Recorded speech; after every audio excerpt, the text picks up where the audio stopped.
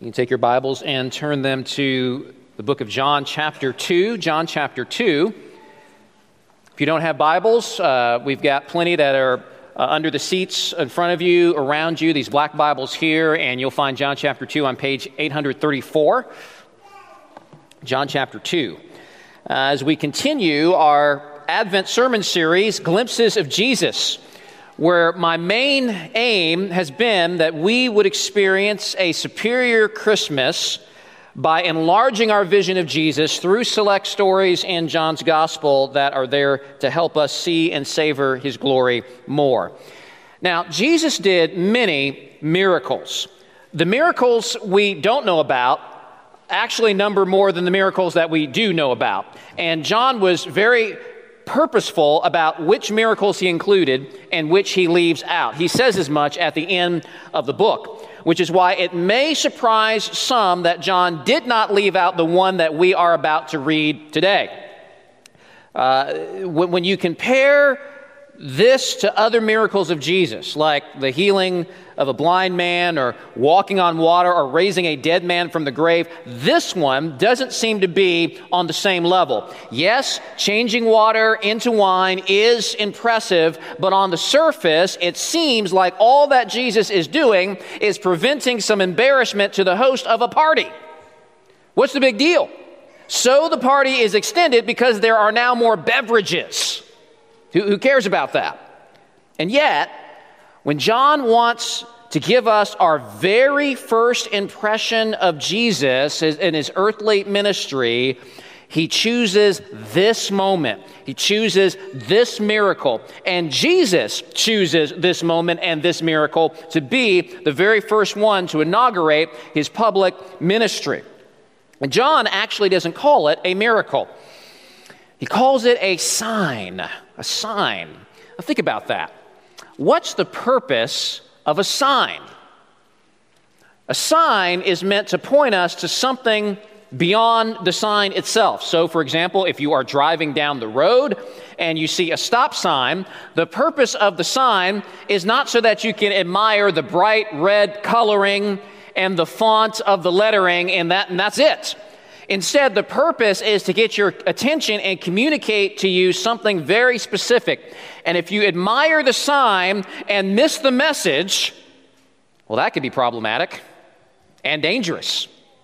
Likewise, the signs of Jesus, the signs that Jesus does, are not an end to themselves. If we walk away from this story thinking, wow, how cool it is that Jesus stepped in and helped out these folks at a party with a neat miracle, and that's all you walk away with, you're focusing too much on the sign, and you're missing the meaning and the message of the sign. And when we take a closer look at this sign of Jesus and we discern its meaning, we're going to discover that this is actually the perfect way for Jesus to begin his earthly ministry, because everything that is most significant about Jesus in respects to who he is and the work that he came to do is in this first miracle, in this sign. So let's together now see the sign and discern its meaning. Please stand with me now out of honor and reverence for the reading of the precious and perfect word of our God. This is John chapter 2. We'll start at verse 1 and read on down through verse 11. Apostle John writes this under the inspiration of the Holy Spirit. On the third day there was a wedding at Cana in Galilee, and the mother of Jesus was there. Jesus also was invited to the wedding with his disciples. When the wine ran out, the mother of Jesus said to him, "They have no wine." And Jesus said to her, "Woman, what does this have to do with me? My hour has not yet come." His mother said to the servants, "Do whatever he tells you." Now, there were 6 stone water jars there for the Jewish rites of purification, each holding 20 or 30 gallons. Jesus said to the servants, "Fill the jars with water." And they filled them up to the brim. And he said to them, "Now draw some out and take it to the master of the feast." So they took it. When the master of the feast tasted the water, now become wine, and did not know where it came from, though the servants who had drawn the water knew, the master of the feast called the bridegroom and said to him, "Everyone serves the good wine first, And when people have drunk freely, then the poor wine. But you have kept the good wine until now. This, the first of his signs, Jesus did at Cana in Galilee and manifested his glory, and his disciples believed in him. Let's pray. Father, I pray that you would accomplish through this word this morning what was accomplished in that moment when your son did this sign at this wedding in Cana. I pray that we would see your glory. We would catch a glimpse of your beauty and glory through this text.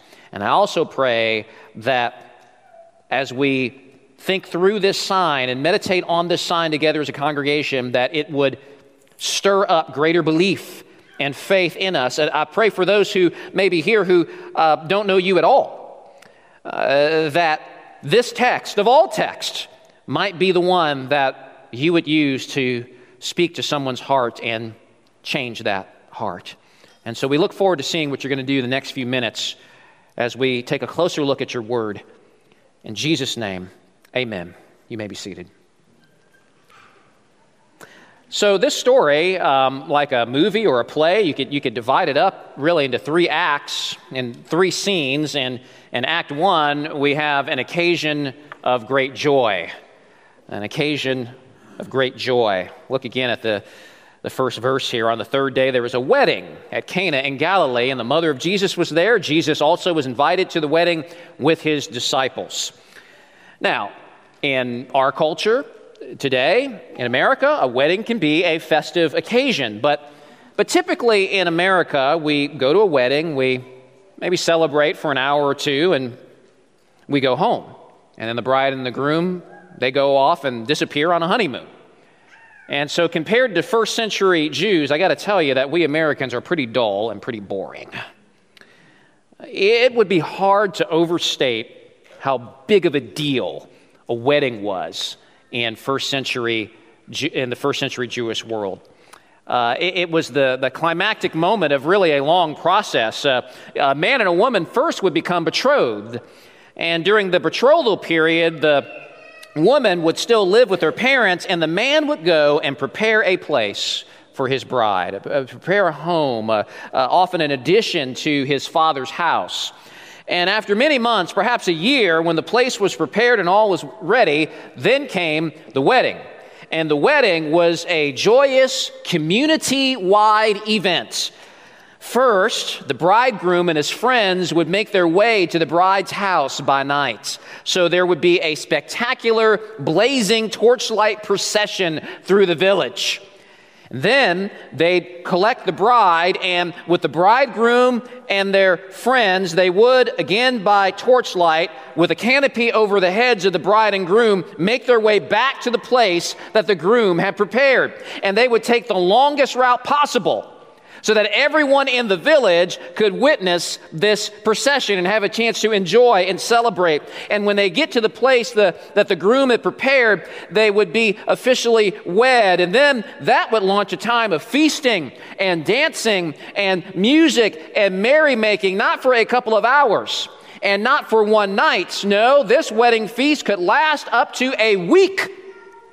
A week of partying, y'all.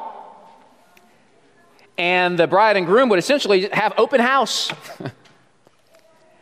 Now, as we consider this, I do think it's important to consider something else, namely that Jesus was invited to this party, and evidently Jesus was happy to be present and participating in it.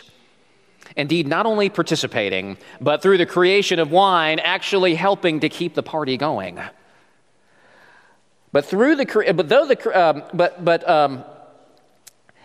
As we think about this, there's a contrast here between Jesus and others of his day. D.A. Carson, in his commentary on John, rightly observes that this story marks Jesus out as far removed from the monastic asceticism of hermit communities like Qumran. Carson is referring there to religious groups like the Essenes.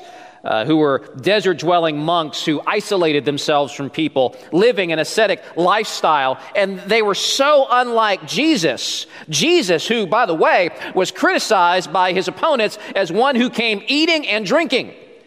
The Essenes would not be seen as a people who would enjoy partying for a whole week. If anyone could actually find their address in the desert, they never would have even received a party invitation because no one would expect anyone like them to show up at a party. Unlike Jesus, which may shatter some stereotypes that some of you might have about Jesus. Some of us tend to view Jesus as non-human, as an extremely stoic, emotionless robot. Jesus is kind of floating above the circumstances of life, not really interested in what regular people are interested in, and therefore he himself not very interesting. Kind of like some of those older movies about Jesus where he always kind of looks spacey and just not all there, or he looked like he was on the verge of tears all of the time, just a real downer to be around. That's not how Jesus was. A few weeks ago, I made a statement that I think grabbed some of y'all when I said, namely, that God is the happiest person in the universe. He's a God of joy. In fact, 1 Timothy chapter 1 refers to God as the blessed or happy God. And so when God came to earth as a man, he continued to be the happy God. And I have no doubt that Jesus was laughing and clapping with the music, and I can imagine him cheering this couple on as the torchlight procession went by. Maybe he was even dancing, which I know is scandalous to some Baptists. Jesus was involved in the party. He was engaged with the people. He was interested in people. He didn't just set himself off in a corner, gathered about with his disciples in a holy huddle. Surely he talked and he socialized and he celebrated with others. And he was a delight to be around at occasions like this because he was the happy God-man. He wasn't shedding gloom everywhere, unlike many religious people. Maybe you've noticed that sometimes religious people seem to be the least happy people around. They are scowling and they dare not let a smile crack their faces, and they have no sense of humor and never any levity. And then they're like, don't you want to be like one of us? No, not really. I wonder if sometimes we here at Harbins have been that way. No joy, no delight. I wonder if we ever give off that impression to the world. Are we ever standoffish with our neighbors, with others in the community, as if being a Christian means staying aloof from sinners? Charles Spurgeon, once speaking to young ministers, said that he knew of pastors that were so stoically aloof that no particle of humanity was visible in them.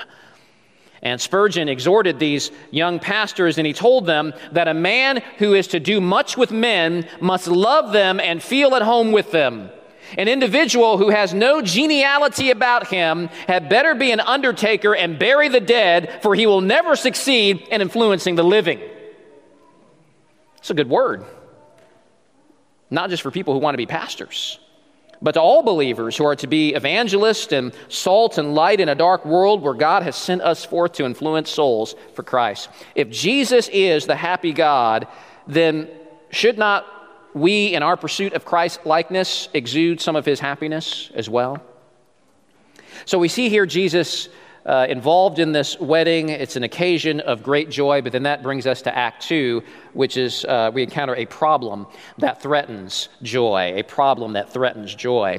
In verse 3, we see that something terrible has happened in the midst of these festivities. The wine runs out before the feast is over.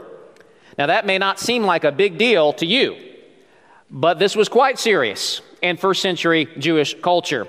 Hospitality was of the utmost importance, and both honor and shame were extremely significant. In these Jewish weddings, the bridegroom and perhaps the groom's father would have been responsible for the supply of wine, and the lack of supply would have been an extreme offense to the guest at hand. Indeed, to not supply enough wine could not only bring lasting shame and embarrassment to the family, but it could even open them up to a lawsuit. This was a serious situation. Well, Mary, Jesus' mother, gets wind of this, makes me wonder if perhaps Mary was related to this family and was assisting them maybe in the area of hospitality. But regardless, she discovers that the well has run dry, so to speak. And therefore, this joyous and celebratory occasion is on the brink of disaster. And so in the wake of this crisis, she comes to Jesus and informs him of the bad news. Verse 3, when the wine ran out, the mother of Jesus said to him, "They have no wine." Now, it could be that Mary is just informing Jesus on what's happening and nothing more. But I think there's something more going on here. I think there's an implication between the lines that Mary is coming to Jesus for help, and that she's expecting him to do something about the problem. Maybe you've witnessed this in mother-child relationships before, where mom might make a statement to the child, but it's more than just a statement of fact. There is a request there for something as well. And this, I think, is going on here. It's hard to know exactly what Mary was expecting from Jesus, but she certainly was expecting something. And we know eventually Jesus does something. And some interpreters, particularly those of a Catholic nature, who tend to exaggerate Mary's importance, have seen this as a proof text supporting the idea that Mary is a sort of co-mediator. That is taught in Catholic realms. She's kind of a co-mediatrix, so to speak. That if you want help from Jesus, go to Mary, and then Mary will go to her son because she, due to her close relationship with Jesus, can influence him. You want something from Jesus, go to the mom, and she'll take care of that. Now, while it is true that Mary knows the true identity of Jesus and that she, as her mother, is requesting help from Jesus, this text does not teach us that Mary has special influence on Jesus. It actually teaches us the exact opposite. Look at Jesus' response in verse 4. Jesus said to her, "Woman, what does this have to do with me? My hour has not yet come." Now, that seems a bit cold, doesn't it? Well, what's going on here? I mean, can you imagine moms asking your kids to do something, and they say, "Woman, what does this have to do with me?" I don't think that would go over very well. And kids, I don't recommend trying that at home for the sake of your own safety. This cultural context, however, Jesus addressing Mary as woman was not rude. It would have been more like calling her ma'am. It's not rude, but it's not the warmest and most endearing way to address her. Jesus is politely but abruptly distancing himself from her. This is further evidenced by Jesus' question. He says, "What does this have to do with me?" That's a Jewish idiom. It literally is translated, "what to me and to you." It's not rude, but it is distancing. As far as its specific meaning, and idioms can always be challenging to translate from one language into the other language, but if you're using an ESV Bible, which I think most of you are, I don't think "what does this have to do with me" is the best translation. The CSB version of the Bible, which I think a couple of you here have, CSB gets a little closer to the mark as it translates it as "what does this have to do with you and me?" But even closer is the old King James Version, which says, "Woman, what have I to do with thee?" or "with you." That gets to the heart of it, I think. In other words, as far as this matter is concerned, what do you and I have in common? You have no claims on me in this. He's suggesting here that there is something out of bounds in what Mary is doing. He's actually rebuking his mother, however gently. And Jesus, in distancing himself from Mary, is showing us here that Mary, despite her special role in giving birth to Jesus, does not have some sort of inside track with Jesus. In fact, throughout his ministry, Jesus goes through great pains to downplay the significance of physical family ties. And he instead holds up obedience and submission to God the Father as the most significant thing. Remember what he said, "Whoever does the will of my Father is my brother and my sister and my mother."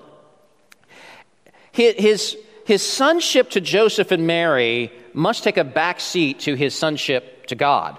And Jesus here is suggesting that Mary is intruding into a domain that she has no business intruding in. These matters are between him and his Father. Now, why is he thinking this way? What's wrong with asking Jesus for help?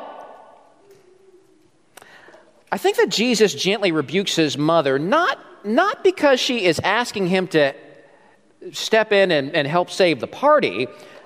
Saving the party is what Mary is thinking. But something more was on Jesus' mind that day. And we know that because Jesus tells Mary, "My hour has not yet come." In the book of John, you're going to see that phrase quite a bit as you read through it. My hour, my hour. Talks about that a lot. When Jesus talks about my hour, he's referring to his ultimate glorification through submission to his Father's will in his atoning work on the cross. Mary is thinking beverages. Jesus is thinking death, burial, resurrection, and glorification. And by the way, this is also something that happens often in the book of John, where Jesus is talking with someone and they are thinking on one plane, usually on a physical plane, and Jesus is thinking something completely different on a spiritual plane. And there's something about the lack of wine and the provision of wine that triggers in Jesus' mind thoughts of his hour. Jesus, in his response to Mary, is essentially saying, Mary, you don't fully understand what you're asking. A provision of wine is closely associated with my hour, and that is a domain you cannot intrude into. That's between my Father and me. And my hour has not yet come, but nevertheless, I will graciously give you a picture, a glimpse, a sign that will point you to my hour. But I'm going to do it in my way. And so that leads to Act 3, which is, there it is, a solution that restores joy. A solution that restores joy. Jesus takes water and he does something amazing. He transforms it into wine. First, notice the storage vessels that Jesus chooses to use for this. Verse 6 says, these jars are used for the Jewish rites of purification. So the Jews had all kinds of religious rituals that were thought to facilitate spiritual cleansing and purification, and they were obsessed with these rituals, these cleaning rituals. And so the religious leaders, the Pharisees, deemed you to be spiritually unclean if you would not engage in the ritualistic washing of your hands, your utensils, your cups, your plates before a meal. So this isn't about sanitation. Wash your hands before you eat. Make sure you're eating off of a clean plate. That's not what this is. This is taking utensils that are already clean and giving them this ritualistic washing and doing that with your hands as well. In Mark chapter 7, the Pharisees confront Jesus and they self-righteously ask, why do your disciples not walk according to the tradition of the elders but eat with defiled hands? They were very offended by this. That's not too far removed from how many people live today. Many put their trust in external rituals and practices with the hope that will make us right with God. Maybe it's not ritualistic, the washing of the hands, but it may be good deeds or church attendance or being baptized or having a certain lifestyle, whatever it might be, with the idea that doing the right things will earn favor with God and take care of their sins. And Jesus regards that to all be useless and vain, which makes it all the more interesting that he sets his eye on these purification vessels and chooses to use them as the means of his provision. He didn't have to do that. John didn't have to tell us these details about the containers that he's using. Jesus actually could have used empty wine containers. There's evidently lots of them because they're out of wine. So why not just use those? He could have used regular pitchers used for regular drinking water, but he passes over all of those other options and he turns his attention to these purification jars which held 20 to 30 gallons of water. Now, in the minds of the Jews, this would have been a strange thing. kind of like if you have a bunch of guests over and you use the bathtub to hold their beverages. Even more than strange, it would have even been a little bit scandalous for Jesus to put drinking water in these purification jars, containers that in Jesus' mind served a useless purpose for the people as far as purification is concerned. And then Jesus tells the servants to fill those jars to the brim and draw some of this liquid out and give it to the master of the feast to taste. The master of the feast probably was someone who would have been maybe hired out by the groom or the father of the groom, maybe a relative that's in charge of looking after all of this. They give it to the master of the feast, and this water is transformed into wine, and not just any old wine, but spectacular wine, the very best wine. Now, don't forget, John tells us in verse 11 that this is a sign. And this is a sign that is connected with his hour. It's connected with his sacrificial death. And what does Jesus' death ultimately provide for his people? It provides purification. The Apostle John writes in a different book, in 1 John chapter 1, verse 7, that the blood of Jesus purifies us from all sin. Indeed, it is the only thing that can purify us from our sins, not our good deeds, not our religions, not our rituals, not jumping through a bunch of religious hoops, only Jesus' blood. As the wine that Jesus provides is superior to that old water and those purification jars, so the blood of Jesus is infinitely superior to the Jewish rituals and ceremonies in regards to the cleansing of sin. And it's infinitely superior to any good work or religious deed that you might do.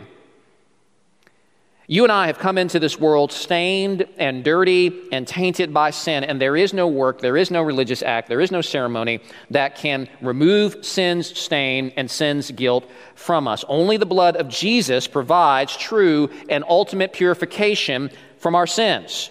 That's why Jesus came. That's why we celebrate Christmas. Christmas means nothing without that purification that Jesus intends to provide at the cross. Jesus shed his blood and paid the death penalty for sins so that all who believe in him would not have to pay for their own sins in hell forever. And so that's why we sing with great joy, "What can wash away my sins?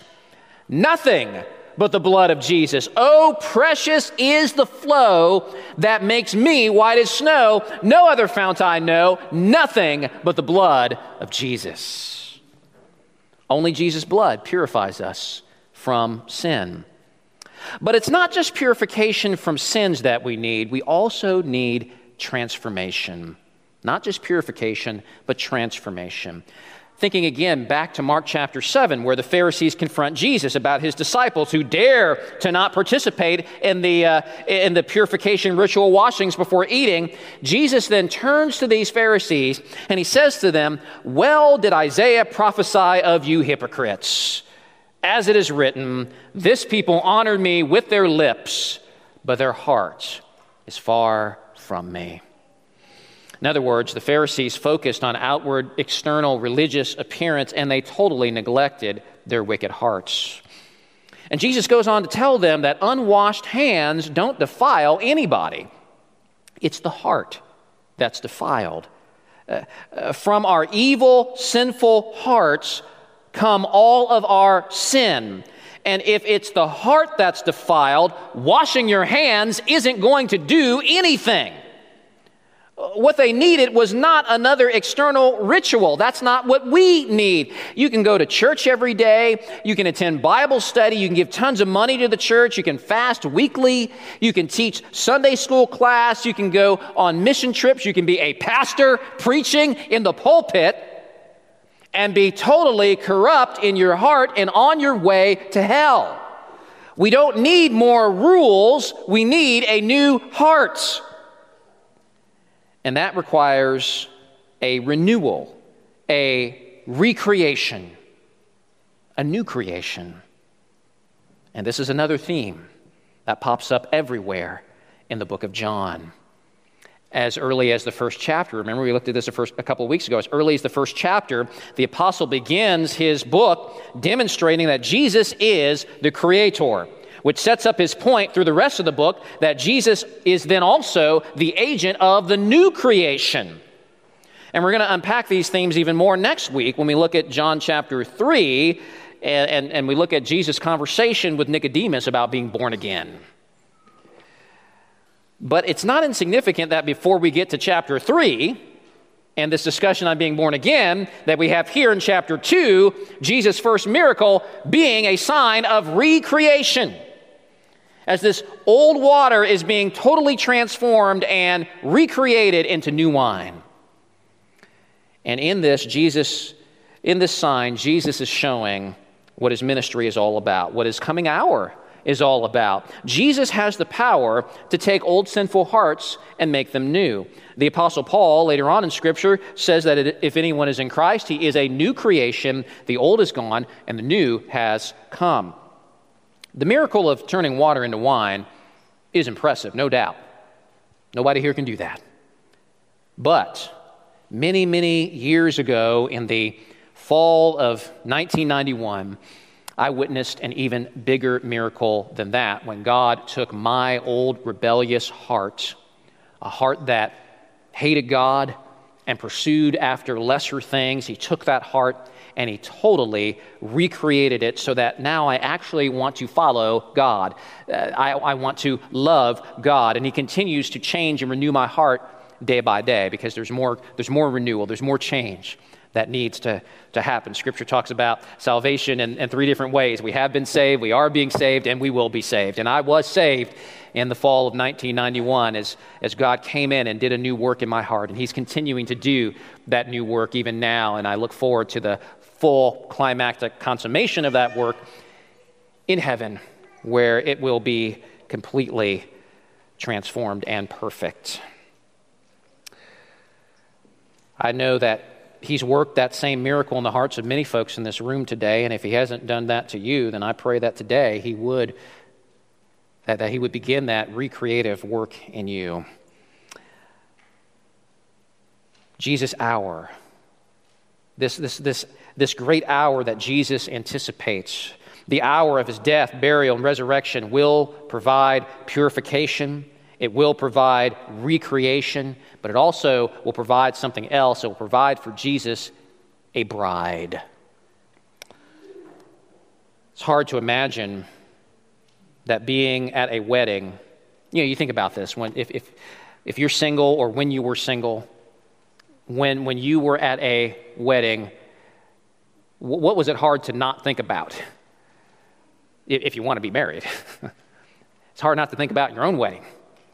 And what that might be like and what that might look like and thinking about your future spouse. It's hard to imagine that being at a wedding, Jesus is not thinking of his own bride and his own wedding feast to come at the end of the age. In Matthew chapter 9, Jesus describes himself as the bridegroom. In Ephesians 5, Paul tells us that the ultimate purpose of earthly marriage is for it to be a living parable of the relationship Jesus has with his bride, the church. If you are married, please know that marriage is ultimately not about you.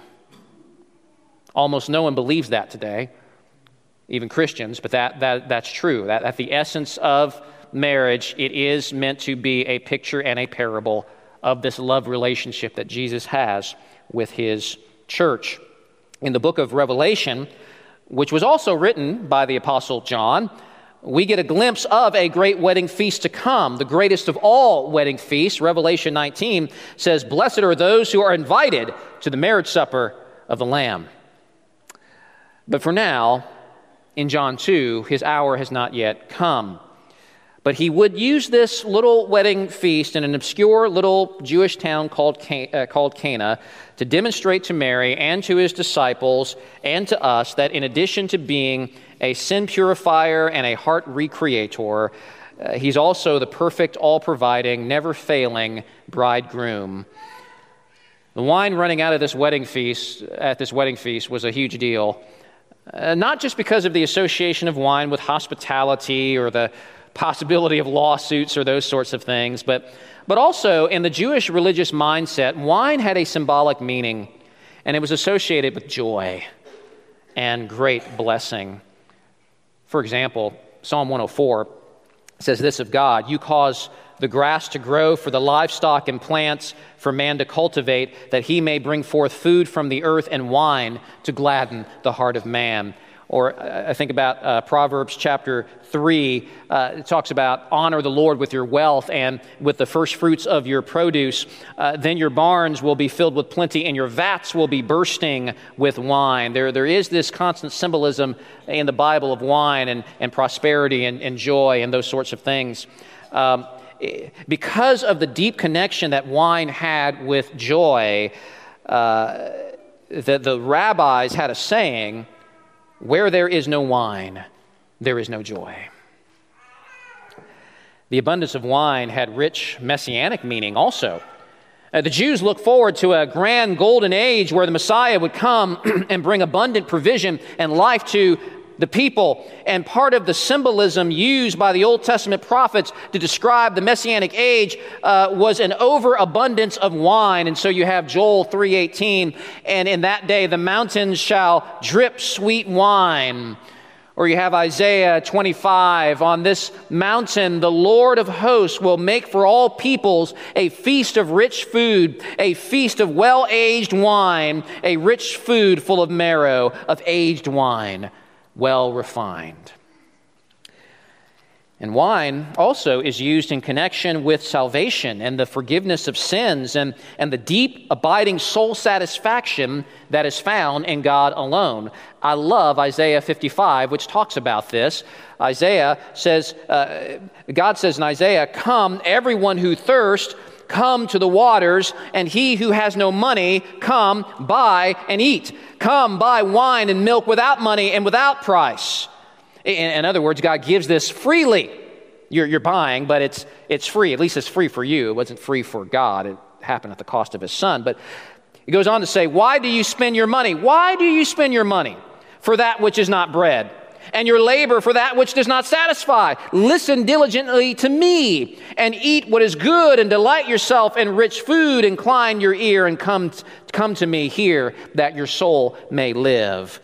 Isaiah is saying that we spend our lives on all kinds of things that, while they might give us some sort of temporary pleasure, they don't satisfy our deepest needs. Some of us try to gain that satisfaction in actual physical wine. My dad, in his alcoholism, destroyed his family and ruined his life. There may have been some temporary satisfaction there, but in the end it was vain and led to destruction. Some try to gain that satisfaction in other things like money or power or sex or relationships outside of God. And some, like so many of the religious people in Jesus' day and today, believe that joy and satisfaction of the soul will be found if only I can do enough good things to ease my conscience. If only I can work hard enough and check off all the right religious boxes and do all of the right things, then I will be happy. But it never works, which is why religious people sometimes are the most miserable of people, because nothing they can do can ultimately ease their conscience. There is always one more act to do. There is always one more thing that needs to be done. It's never enough. There is a reason why the Pharisees kept going back to the purification washings over and over and over again, because it was insufficient. But whether you are indulging in futile religion or vain immorality, Isaiah is telling us here in this text, why do that? Why labor for things that don't satisfy? Why spend your life? Why waste your life? Why are you pouring your life into these things? God is the purest, thirst-quenching water. God is the most fulfilling bread, and he is the finest wine. God is the only thing and the only person that can satisfy the deepest aches and cravings of your soul. And so now the wedding feast is on the brink of disaster, and Mary comes to Jesus and says they have no wine. She may well have said they have no joy. The joy has run out. And remember, Who's responsible for the provision of wine? The bridegroom was. And here, the groom blew it. Like all sinful husbands. All sinful husbands blow it one way or another. He's probably thankful that his name is not in the text here. But Jesus, thinking about his hour, thinking about his bride, steps in and does what sinful grooms cannot do. He provides perfect, abundant, never failing, overflowing provision. Remember, this miracle is not just a miracle, it's a sign. It's a sign, it's pointing to something. It's pointing beyond the miracle and is meant to show us things about Jesus and what he provides. All of the things that are bound up in the symbolism of wine. Joy, blessing, gladness, prosperity, satisfaction, salvation. This is the type of wine that Jesus provides, that he purchased for his bride on the cross. And in this miraculous, abundant provision, Jesus is showing us that unlike that groom in Cana, Jesus is the perfect, abundantly providing bridegroom who will never fall short of providing everything that's needed in lavish abundance. Jesus provides joy in abundance. It says in John 15:11, "These things I've spoken to you, that my joy may be in you and that your joy may be full." He provides blessing in abundance. Ephesians 1:3, "Blessed be the God and Father of our Lord Jesus Christ, who has blessed us in Christ with every spiritual blessing in the heavenly places." He provides us abundant spiritual prosperity. As we see in 2 Corinthians chapter 8, verse 9, "For you know the grace of our Lord Jesus Christ, that though he was rich, yet for your sake he became poor, so that you by his poverty might become rich." He provides abundant satisfaction. Jesus said to her in John chapter 4,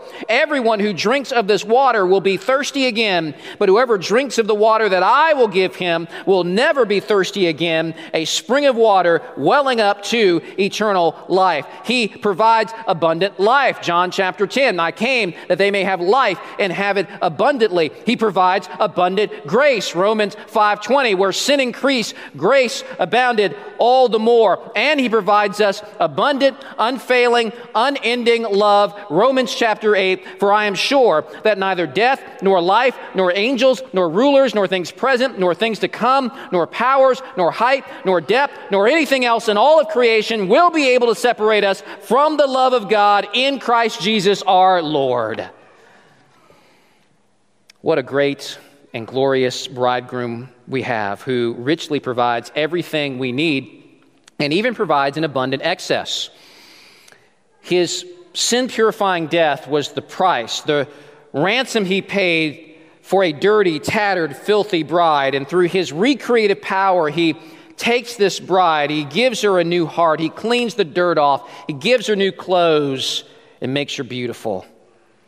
And so isn't it any wonder that when the angels announced the birth of the Christ child in Bethlehem, they say, "This is good news of great joy for all the people," because Jesus has come to give you true joy in great abundance. Now, you might say, "Well, Deemer, this all sounds wonderful." And I believe it, but I still struggle. You say the bridegroom provides fullness of joy, but I'm depressed. You say he provides a new heart, but I still struggle with sin. You say he provides ultimate satisfaction, and yet I'm still drawn to other things to find satisfaction. Why is that? And the reason why is because we live in a time between times, so to speak. What I mean is that Jesus has ransomed us. He has purchased us. He has given us taste and previews of all of these good things, but we still await the final consummation between bride and groom at the end of the age, where all things will be made perfect. But for now, Jesus, like the ancient Jewish groom, has temporarily gone away to prepare a place, in addition to his Father's house, so to speak. Prepare a place for us, his bride. The book of John, again, uses wedding imagery When he quotes Jesus in John 14, Jesus says, "Let not your hearts be troubled." Some of you are troubled right now. "Let not your hearts be troubled. Believe in God, believe also in me. In my Father's house are many rooms. If it were not so, would I have told you that I go to prepare a place for you? And if I go and prepare a place for you, I will come again and will take you to myself, that where I am, you may be also." And Jesus, just a few verses after this, tells his disciples, though he is temporarily departing, God will send us another helper, that being the Holy Spirit, to be with us in the interim. And the Spirit will begin to work in our hearts so that we will begin to bear fruit and to grow towards perfect joy, perfect love, perfect holiness, perfect hearts. But notice I said we will grow towards those things. We won't reach perfection in this life. We merely begin the journey towards it through the help of the Spirit. And growth can hurt. There are growing pains with being a Christian, with growing spiritually. There will be pain, there will be failures, there will be disappointments with ourselves and with others. There will be an aching and a longing for something more. That's because you were meant for something more. We all have something more to look forward to. What's happening right now in your life is not the end of the story, and some of you are like, praise God for that. There's more to come. And so we can be encouraged that Jesus has saved the best for last. And isn't that what we see in John chapter 2, verses 9 and 10? When the master of the feast tasted the water now become wine and did not know where it came from, though the servants who had drawn the water knew, the master of the feast called the bridegroom and said to him, "Everyone serves the good wine first, and when people have drunk freely, then the poor wine, but you have kept the good wine until now. You have saved the best for last." So we can be confident that there is more to look forward to. The aches and longings we struggle with now will continue for a little while, but they won't last forever. One day the bridegroom will be done in the preparations of that place. The preparations began, of course, on the cross and through his resurrection. And then there will come a day where he will return for his bride, and Jesus and the church will be brought together in fullness, and we will experience the consummation of all things in Christ. Isaiah says this in chapter 25. "On this mountain the Lord of hosts will make for all peoples a feast of rich food, a feast of well-aged wine." There it is again. "Of rich food full of marrow, of aged wine well refined. He will swallow up death forever, and the Lord God will wipe away tears from all faces, and the reproach of his people he will take away from all the earth, for the Lord has spoken. It will be said on that day, Behold, this is our God. We have waited for him that he might save us. This is the Lord. We have waited for him. Let us be glad and rejoice in his salvation." And in the final book of the Bible, the Apostle John says something that is almost exactly the same as this, but with a little bit more information. He says in Revelation chapter 21, "Then I saw a new heaven and a new earth, and I saw the holy city, New Jerusalem, coming down out of heaven from God, prepared as a bride adorned for her husband.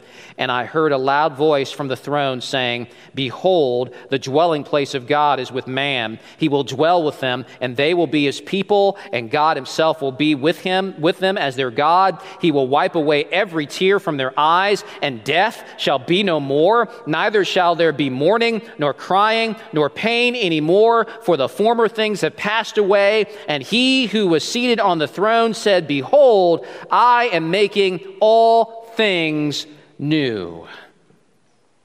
And then John closes out the book by quoting Jesus, who says, "Surely I am coming soon." And John's response, "Amen. Come, Lord Jesus. Come, Bridegroom." Let's pray. Father in heaven, thank you so much for this good word of encouragement in John chapter 2. Jesus has done it all. He has come into this world. He has paid the ransom. He has purchased his bride at the cost of his own blood.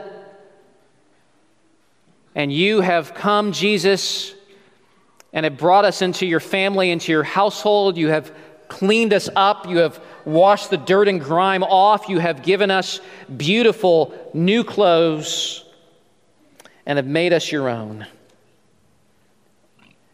And Father, we look forward to that great day where you will send the bridegroom back for his bride, so that we can experience all that Christ has for us in all of its fullness. Thank you for the glimpses of it that you give us now, but we know there's more to come. We know that you've saved the best for last.